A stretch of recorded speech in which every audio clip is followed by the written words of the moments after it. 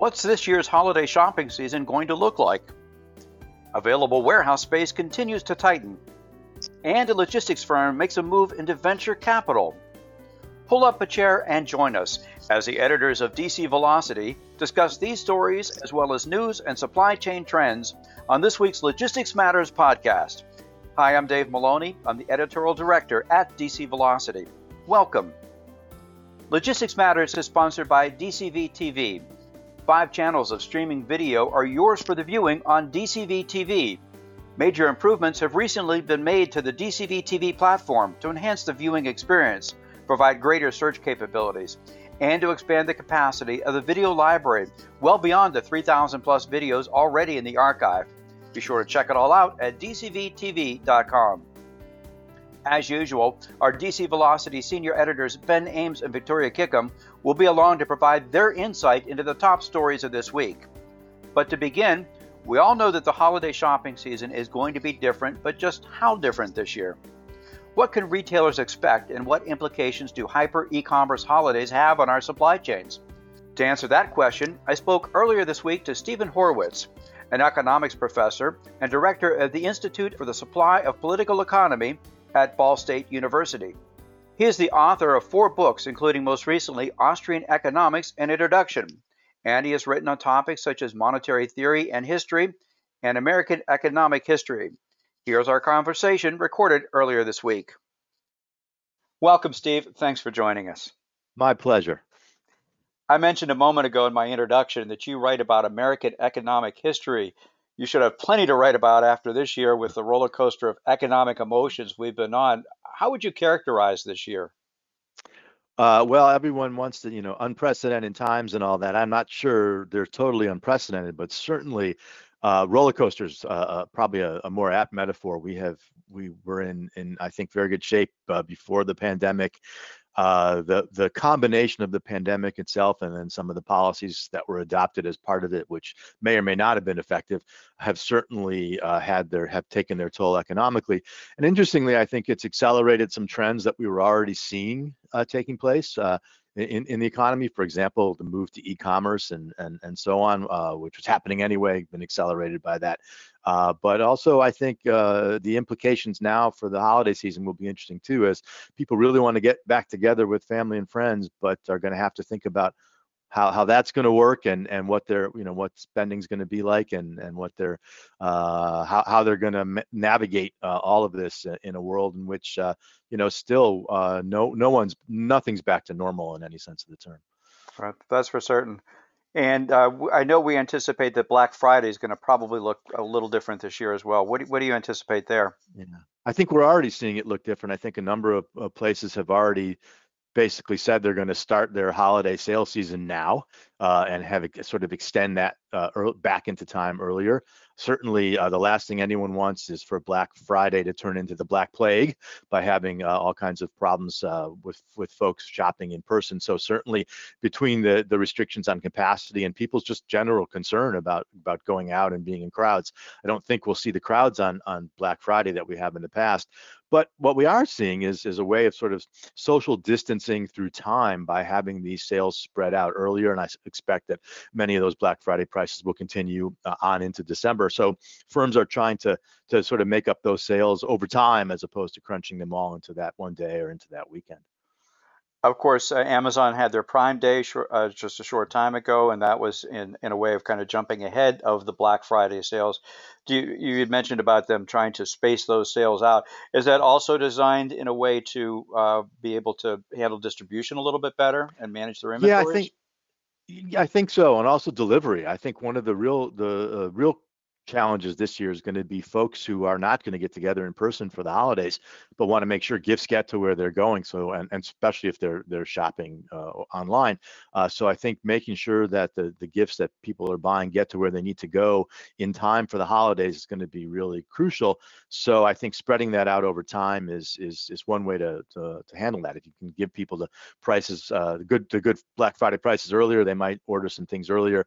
That'll smooth out some of the supply chain stuff pickup, but also the delivery as well. And I wouldn't be surprised to see firms either offering some kind of deal if you order early, or some kind of additional shipping charge or something like that if you order too close to the holidays. We'll see how that works out, but certainly they want to avoid the congestion that might well happen as more and more people shop online this year and have things shipped.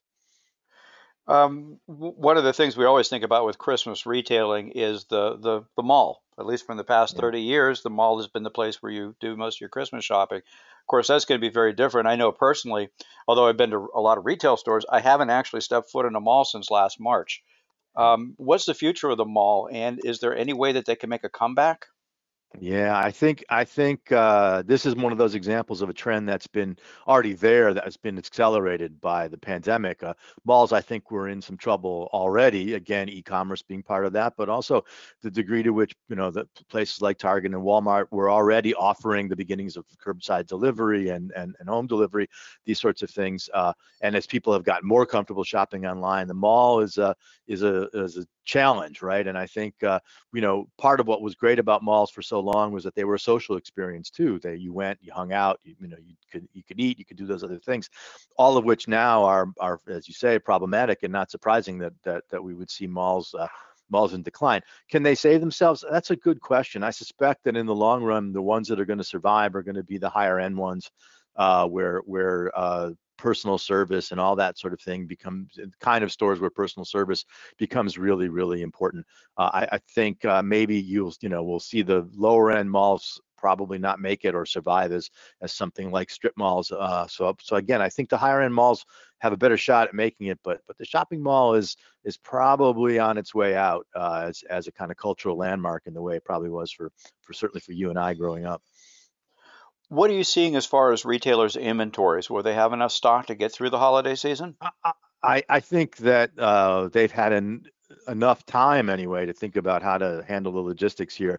No one did anyone know in March or April that we'd still be in the same world come October, November.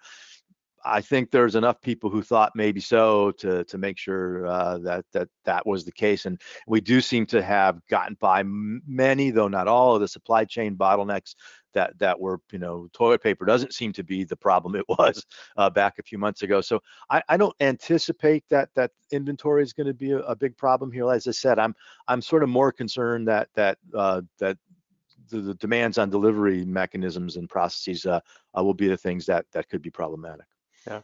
Are you advising people to shop early this season, just in case, as a Well, way of? well, it can't hurt, right? If you can do it early and get things shipped, and we have a bunch of stuff for our kids already. I think it's probably not a bad idea, but at the same time, it depends on what you're doing, right? If you're just having it, shipped to the house, and you can be patient, maybe not. But if you're trying to ship to people all over the world to get them gifts, perhaps acting sooner is better.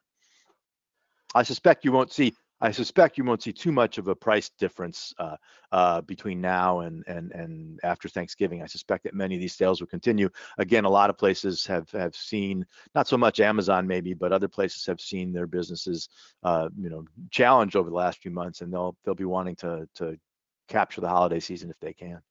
Sure. A new survey just came out today, in fact, that 42% of businesses expect that their supply chains will be the biggest challenges of the holiday season. Do you see steps that companies are taking to help mitigate some of that risk?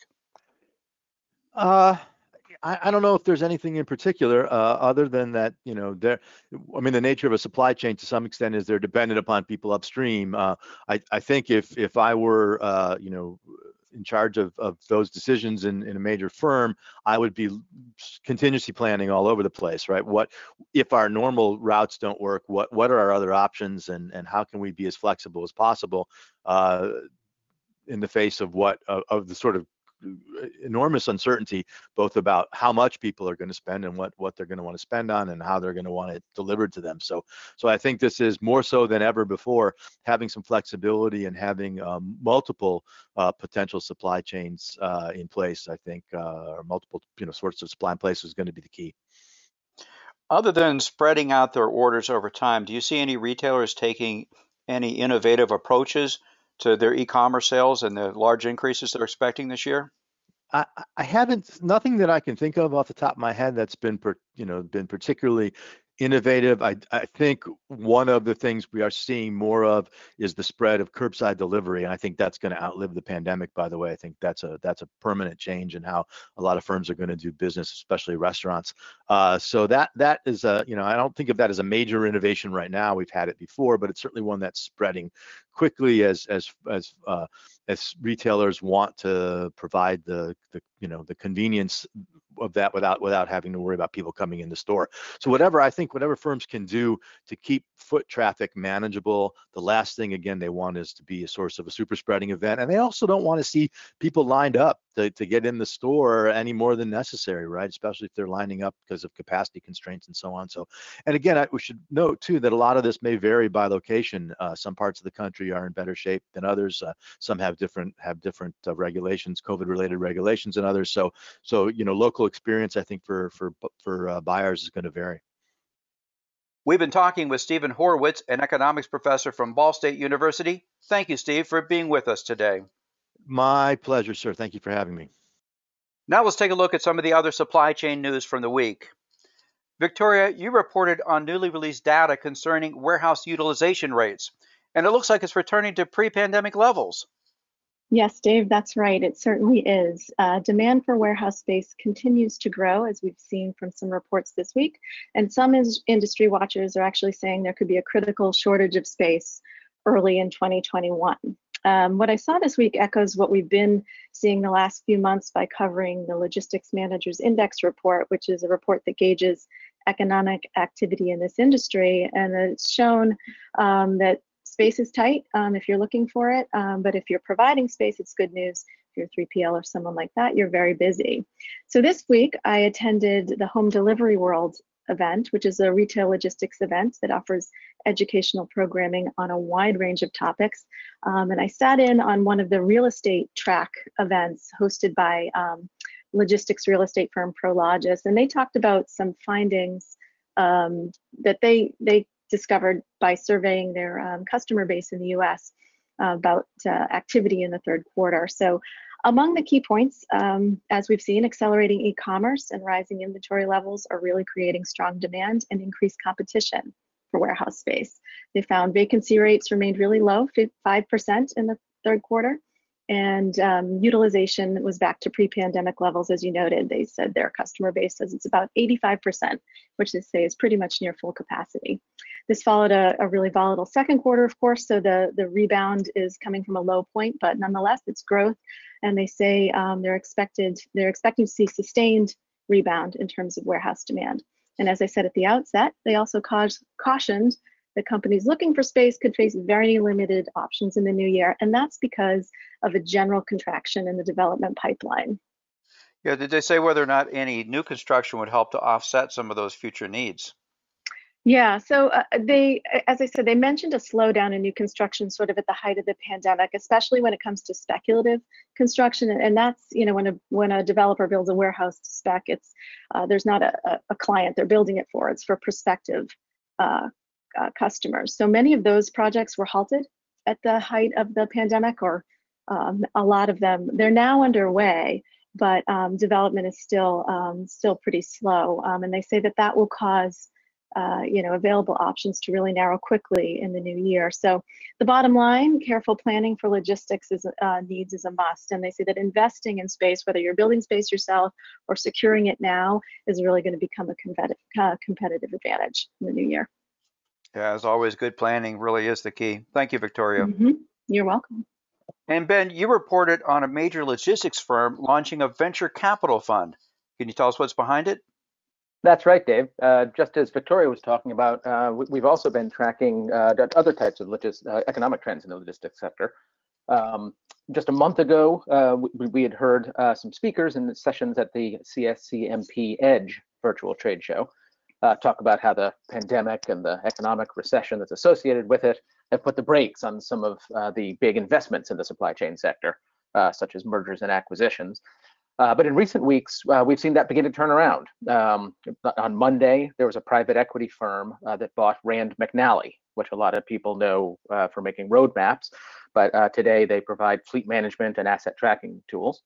And another earlier this month private equity firm called the Jordan Company sold its majority stake in the 3PL Capstone Logistics to another private equity firm. So you can see there's some early bubbles of activity. And on Wednesday this week, we saw another sign of life when Ryder System, which provides logistics and transportation services. A lot of people know them for their rentals, truck rentals. They started their own venture capital arm. And they say that they plan to invest $50 million, 50, in startups over the next 5 years. The company says it plans to focus on startups in the sector. They're tackling disruptions in the supply chain driven by accelerating e-commerce fulfillment demand, asset sharing, next generation vehicles, automation, and data analytics. So it'll be interesting to see what they do with the money. Are there any other examples of logistics companies starting venture capital divisions so that they can invest in their own sector? Great question, and the answer is yes. So Ryder is not unique here.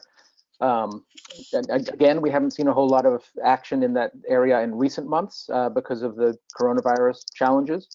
But over the last just year or so, looking a little bit farther back, some examples are Zebra Technologies. Of course, they make handheld scanners and things. Maersk Line, the container shipping line, and UPS, that's a big carrier. So for some examples of what they have invested in, UPS Ventures bought a minority stake in a self-driving truck technology startup, also a blockchain-based e-commerce startup. Zebra Technologies had provided funding for an autonomous mobile robot vendor called Locus Robotics. Also Plus One Robotics, which makes a picking arm for picking up eaches. And Maersk Growth had invested in a digital freight matching startup. So, you know, a lot of those areas are some of the real hot button issues in the sector now, and you can see that some of the venture arms of these major logistics companies are participating in the growth of some of those. So it's been really interesting to watch because those companies are not necessarily doing takeovers or combining those operations with their own platforms, but they do see enough growth there that it makes sense to invest in them as an economic venture and try to make some profits off it. Yeah, it definitely will be interesting to see if that's a trend moving forward. Thank you, Ben. For sure. We encourage our listeners to go to dcvelocity.com for more on these and other supply chain stories. Go there to check it all out. Thank you, Ben and Victoria, for sharing highlights of the news this week. It's always fun. Thanks, Dave. Yes, you're welcome. And again, our thanks to Steve Horowitz of Ball State University for being with us today. We encourage your feedback on this topic and our other stories. You can email us at podcast@dcvelocity.com. We also have a special free offer for our listeners. You can get a complimentary copy of this year's State of the Retail Supply Chain Report. This annual review of retail supply chains is the result of a research collaboration between Auburn University's Center for Supply Chain Innovation, the Retail Industry Leaders Association, better known as RILA, and DC Velocity. This 9th installment of the study covers highly relevant topics that impact success or failure in the hyperspeed omnichannel retail environment and its pandemic-fed acceleration. You can download your free copy today by going to dcvelocity.com/retail. Again, that's dcvelocity.com/retail. We also encourage you to subscribe to Logistics Matters on Apple, Google, Spotify, Stitcher, and Amazon Music, or wherever you get your podcasts. Just search for Logistics Matters to find us. Our new episodes are uploaded each Friday. We'll be back again next week with another edition of Logistics Matters, when we will look at what worries the trucking industry most. Be sure to join us. Until then, please stay safe and have a great week.